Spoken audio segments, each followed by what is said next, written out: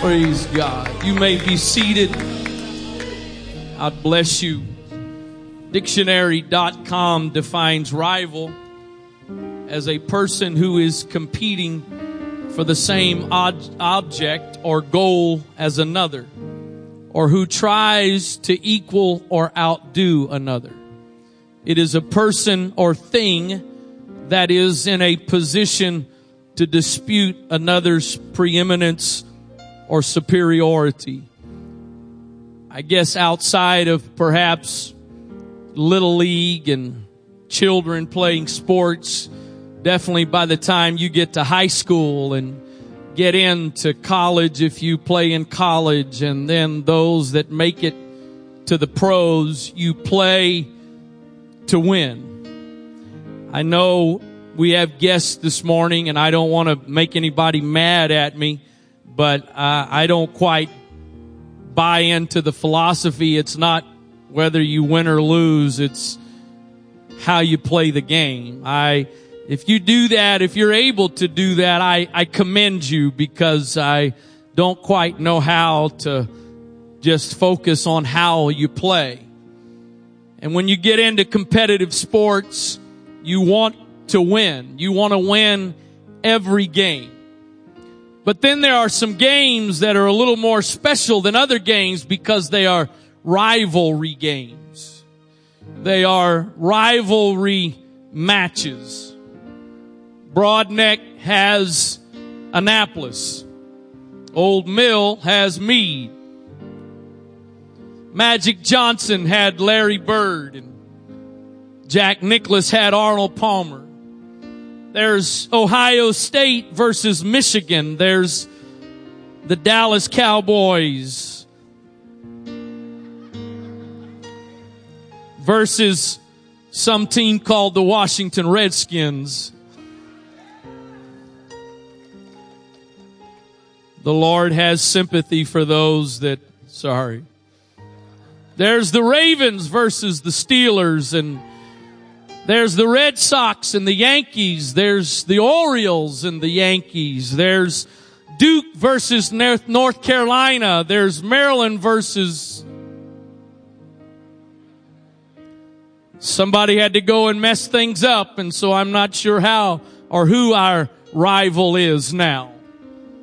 Used to be Duke and North Carolina.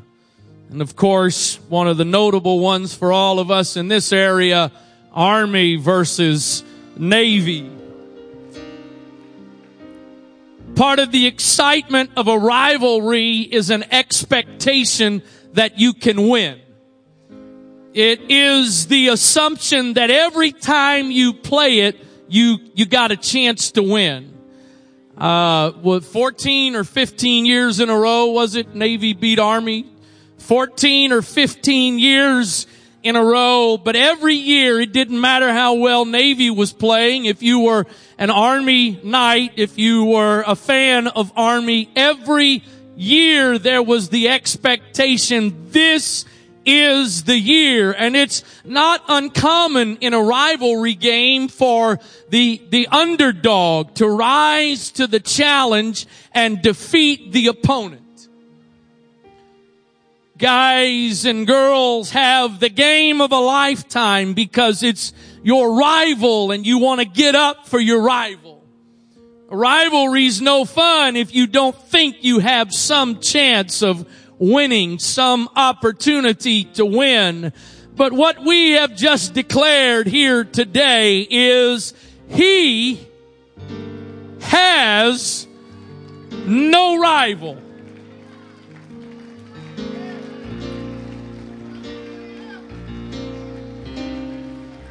There is no one that can compete with Him. There is no one that can outdo Him. There is no one that is greater. There is no one that is stronger. There is no one that can do what He can do.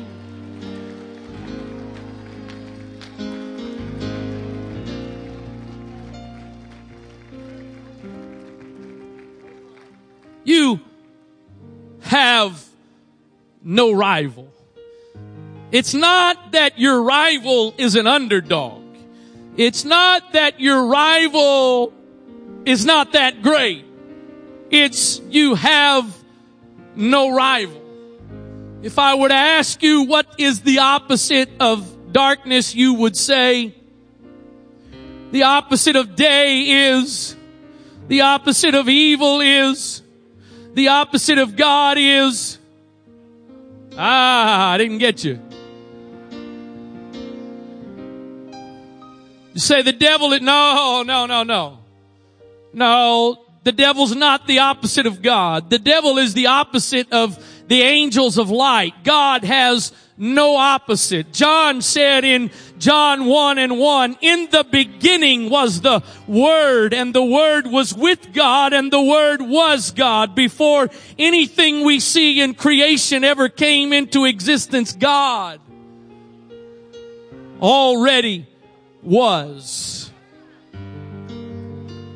He did not have to fight for supremacy in the universe. He did not have to defeat anyone else to become king. He did not have to defeat anyone else to become Lord. Before anything else was, He already existed. Or, as He said to Abraham at the burning bush, I am that I am.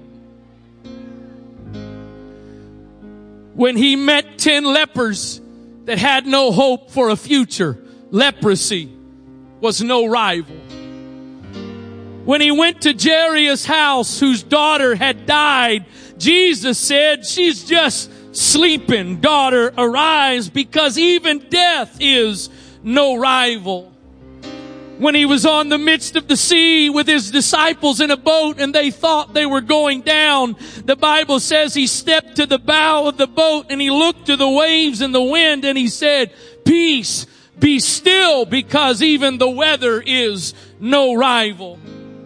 When there was 5,000 plus people that had gathered together to hear Him teach and speak, and they were hungry, and the disciples said, send them away, because the only thing we have is a boy with 5 biscuits and 2 small fishes. He said, bring me what you have, because 5,000 plus people with just a little boy's lunch was no rival.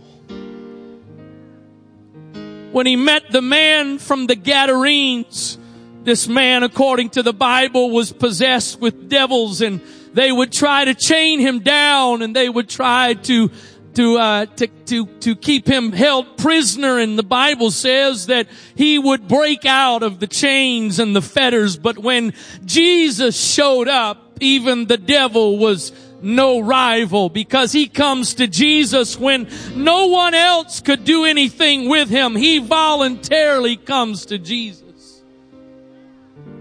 When he was come to Lazarus' tomb, and his sister says he's already been dead 4 days, and he's been dead so long he's already stinking. Death and a stench were no rival, because he said, roll away the stone. And then he said, Lazarus, come forth. And a man that had been dead for 4 days, the Bible says, comes hopping out of the tomb, because he was still bound in his grave clothes. Even grave clothes weren't a rival. You say, preacher, that's 2,000 plus years ago. What about today? Well, I can tell you today, about just a couple of weeks ago, a lady that came to a Saturday night service that we have, that had been diagnosed with stage 4 cancer. That in that service, they prayed for her. And last week, she came back to that same service to tell them that the doctor said that stage 4 liver cancer is now gone, because even cancer is no rival. You have no rival. You have no equal. Now and forever, God, you reign.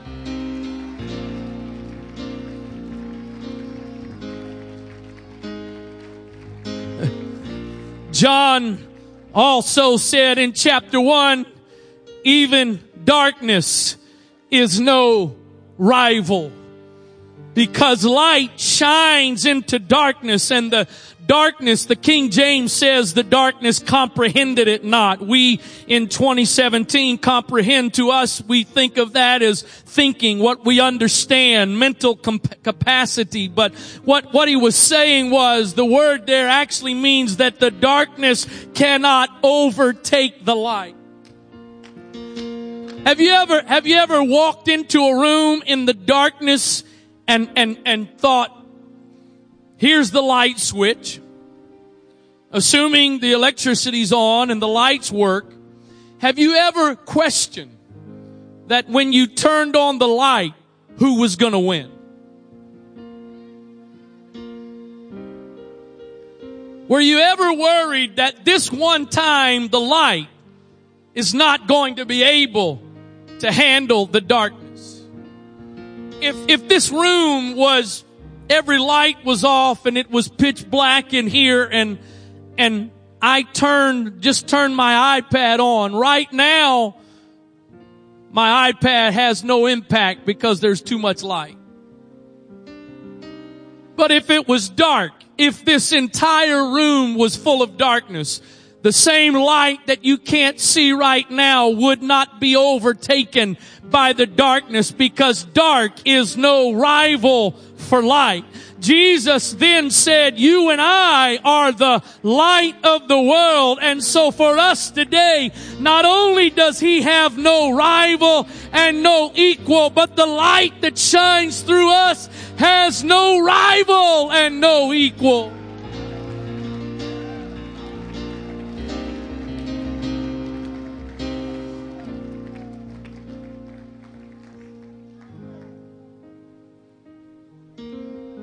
Matthew 9 and verse 2, behold, they brought to him a man sick of the palsy, lying on a bed. And Jesus, seeing their flesh, said unto the sick of the palsy, Son, be of good cheer. Why? Not because your sickness is made better, not because you're made whole of the disease, but something far greater. Thy sins be forgiven. Mark 2 verse number 4, when they could not come nigh unto him for the press, they uncovered the roof where he was, and when they had broken it up, they let down the bed wherein the sick of the palsy lay. When Jesus saw their faith, he said unto the sick of the palsy, Son, thy sins be forgiven thee. I tell somebody today that even the greatest of sin is no rival. Because Hebrews 10 and 4 tells us it is not possible that the blood of bulls and of goats should take away sins. For hundreds of years there were sacrifices made for the atonement of sin, but sins were not washed away.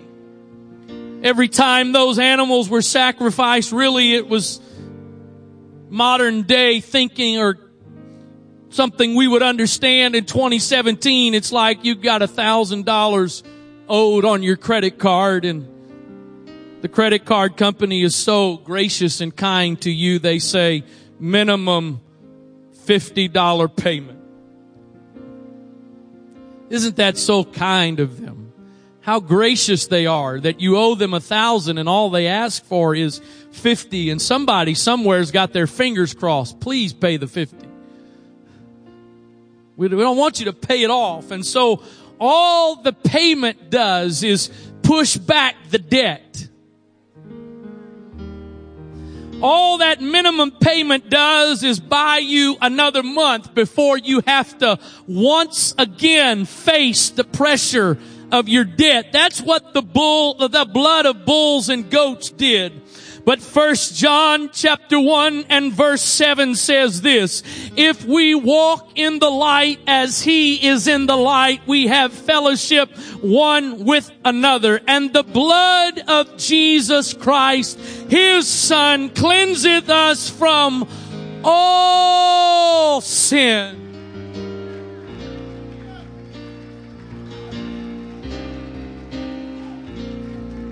Again, to our guests today, if we act a little crazy, we act a little wild, it's because there are people that came one day with a heavy load of sin. They had tried everything this world had to offer to deal with addiction and deal with the shame and deal with the guilt, and nothing ever worked. But one day they encountered the blood of Jesus Christ.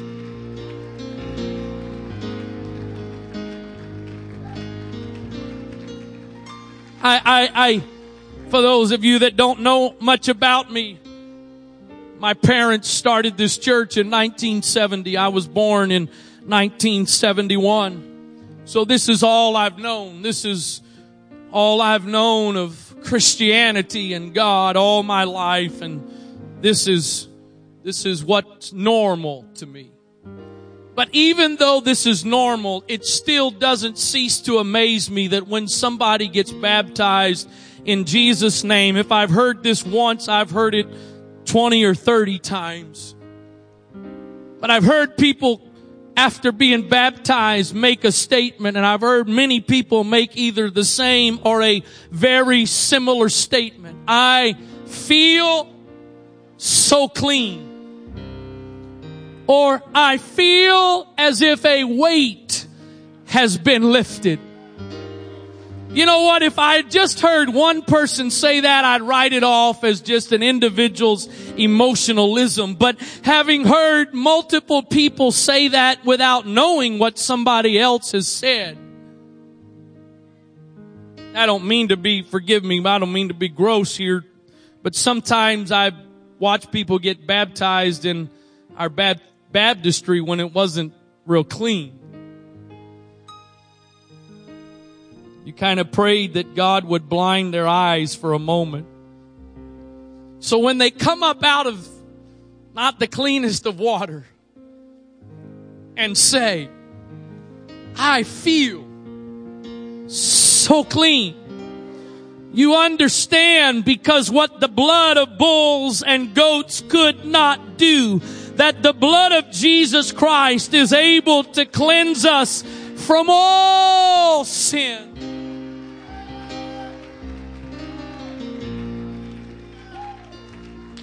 What can wash away my sins? Nothing but the blood of Jesus. What can make me whole again? Nothing but the blood of Jesus. Oh, precious is the flow that makes me white as snow. No other fount I know. Nothing but the blood of Jesus. It was stated earlier in one of the songs that have been sung today, 1 Corinthians chapter 15, verse 55. Most people, most human beings, without the hope of Jesus Christ, have some degree of a fear of death.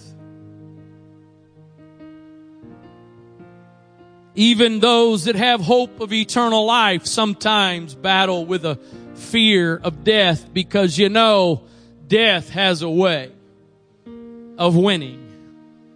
Except 1 Corinthians 15 and 55 says, O death, where is thy sting? O grave, where is thy victory? The sting of death is sin, and the strength of sin is the law. But thanks be to God, which giveth us the victory through our Lord Jesus Christ. Even the one thing that terrifies so many was no rival. The Message Bible says, verse 55 this way. This is kind of like some biblical trash talking here. Who got the last word, O death? O death, who's afraid of you now? You just can kind of see a 5 or 6 year old kid with his dad standing there. Man, when you were young and on the playground, if some other kid was messing with you, you just knew. If I just get my dad, No kid ever calculates that your dad might be 6'8", built from neck to toe. And my dad might be 4'7", 75 pounds. But my dad, to take your dad, you see, when you know who's on your side, you just don't have to worry much. Who got the last word, old death? Old death, who's afraid of you now? Because when you and I know that the one who conquered death is not only on our side, but when he lives on the inside, you and I can say, like Paul said, for me to live is Christ, but to die is gain. I've heard a few people, in fact, I just heard an individual tell me it this past week as I was sitting and visiting. The gist of what they said was, you can't threaten me with heaven. See, if you have no hope of eternal life, you're threatened by death. You're afraid of death. But when you know the one who conquered death and the grave, there's no reason to even fear death. You have no rival. And then Isaiah 43:10 says this, you are my witnesses, saith the Lord, and my servant whom I have chosen, that you may know and believe me, and understand that I am He. Before me there was no God formed, neither shall there be after me. I, even I, am the Lord, and beside me there is no Savior. I have declared and have saved, and I have showed when there was no strange God among you. Therefore ye are my witnesses, saith the Lord, that I am God. Yea, before the day was, I am He. And there is none that can deliver out of my hand. I will work, and who will let me? Who will allow me? Beside me, He said, there is no God. So not only is there no rival, but there also is no equal. No equal. No one that can compare. No one as great. No one is powerful. No one is strong. No one is mighty. You know what? All of those things are wonderful. But can I tell you another thing that nobody else does like Him? No one else loves like Him. It's not an uncommon phrase. Some of you do this. My kids, my wife, my mother has done this with some of my kids. You've probably done it with your kids or your grandkids, but someone says, I love you. And you reply back and say, I love you more. We try to outlove each other. We try to prove our love. We try to love somebody more than they love us. Can I tell you, there is one that you cannot outlove. For God so loved the world. You see, it was our sin that sent Him to a cross. It was man's disobedience. It was man choosing to live life the way he wanted that caused us to need a Savior. But the thing that motivated him was not anger, was not frustration. It was not judgment of us and the mistakes we had made. But God so loved that He gave, because He has no rival and He has no equal. This world has changed. My grandmother is here. She's in her 80s. Won't say exactly because I don't want to get in trouble, but she's in her 80s. Sometimes I think about her lifetime and the changes she has seen in her lifetime. Just take technology and how drastically technology has changed in her life. Transportation and culture. I look at my 45 years and I think how much life has changed. I think how much society has changed.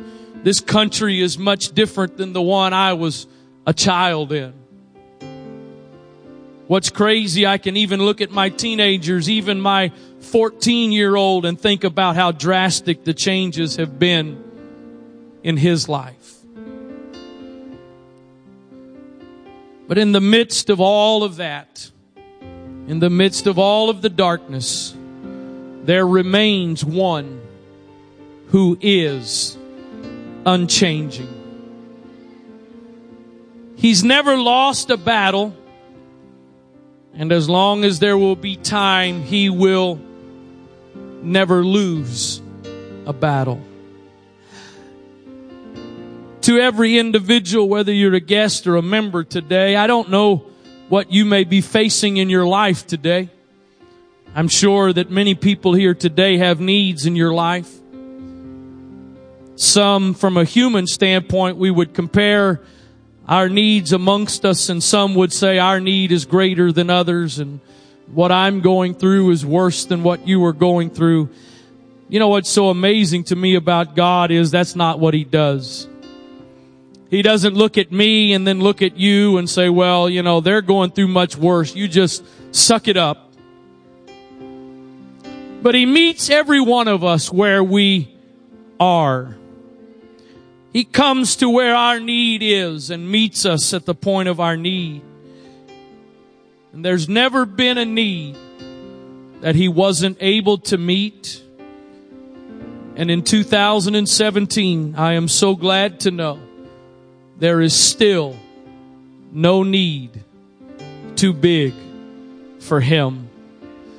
There is no problem that is a rival for Him that He cannot overcome. There is no challenge that is an equal to Him that He cannot handle. Would you stand, please?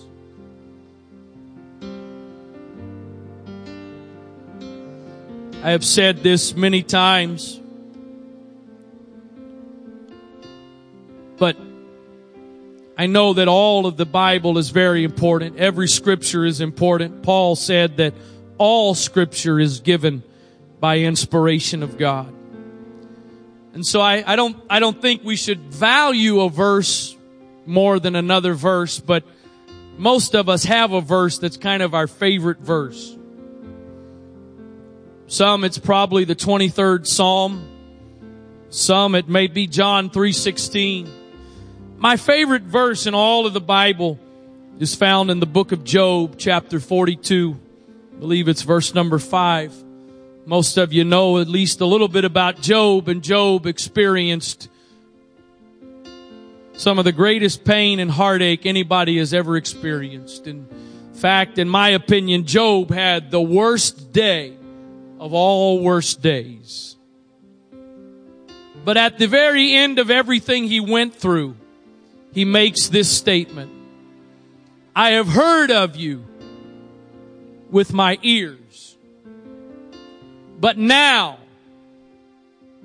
I've seen you with my eyes. I want to tell somebody today, it's one thing to just hear. It's one thing to hear about Him. It's another thing to experience Him. Would you, if you wouldn't mind, just for a moment right where you're standing, if nothing else, out of respect for those around you, if you would just bow your head, close your eyes for just a moment. We're going to about to conclude this service.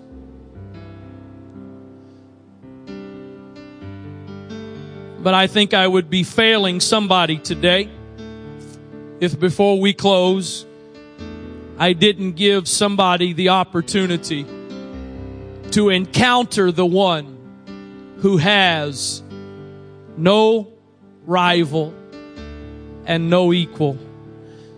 I know we've already taken a moment in this service to do this, but I wonder if there's anyone else that still would acknowledge, Pastor, I've come today and I've got some troubles and difficulties or needs. Maybe somebody's battling sickness today. Doctors can't really help you that much.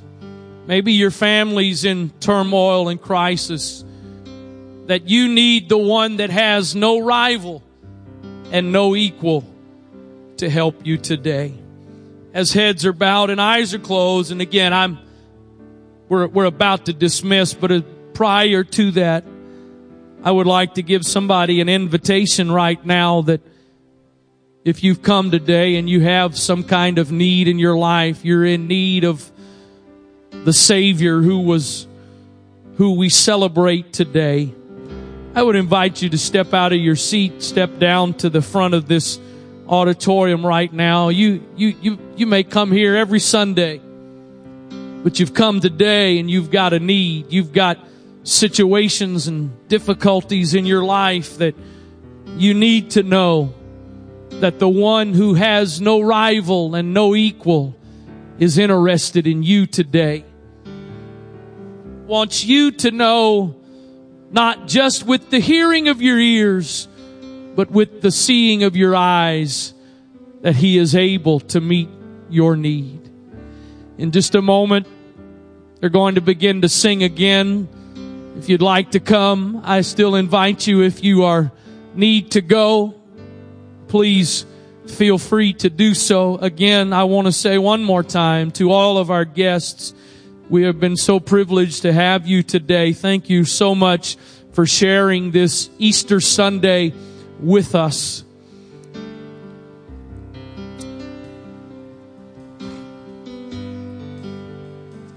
Can I have some come? Join with some of these folks that have come to pray.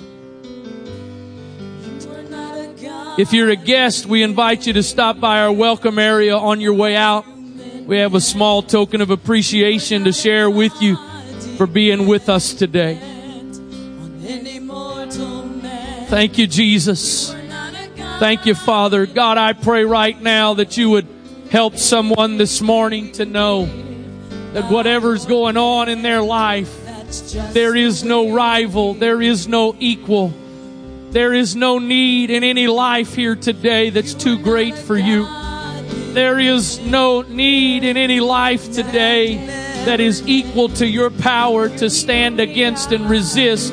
But God, you have the power and the ability to overcome every need, every circumstance in our life today. Thank you for your resurrection power. Thank you for your resurrection power that's not just a historical fact, but it's an experience we can have today. Thank you, Jesus. You are God alone. We honor you today because you are God. We exalt you today because you are God. In the good times and the bad, you are on your throne. You are God alone. You are God alone. Thank you, Jesus. Thank you for having no rival and no equal. Thank you for being that kind of a God in our lives today. Thank you that it's not just a historical fact that you have no rival and you have no equal, but it's something we experience now. It's something we experience today, that you have no rival and no equal. In Jesus' name. Lord, let someone today have the experience of not just hearing about you with their ears, but seeing, encountering you with their own eyes, their own experience with you, Jesus. Hallelujah, hallelujah, hallelujah. You are God alone from before time began. Oh, you are on your throne. You are God alone. And right now, in the good times and bad, you are on your throne. You are God alone. You are God alone. Oh, from before time began, you are on your throne. You are God alone. And right now, in the good time and bad, you are on your throne. You are God alone.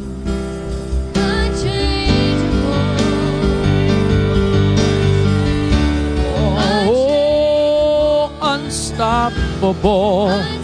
That's what you are. Unchangeable, unshakable, unstoppable. That's who you are.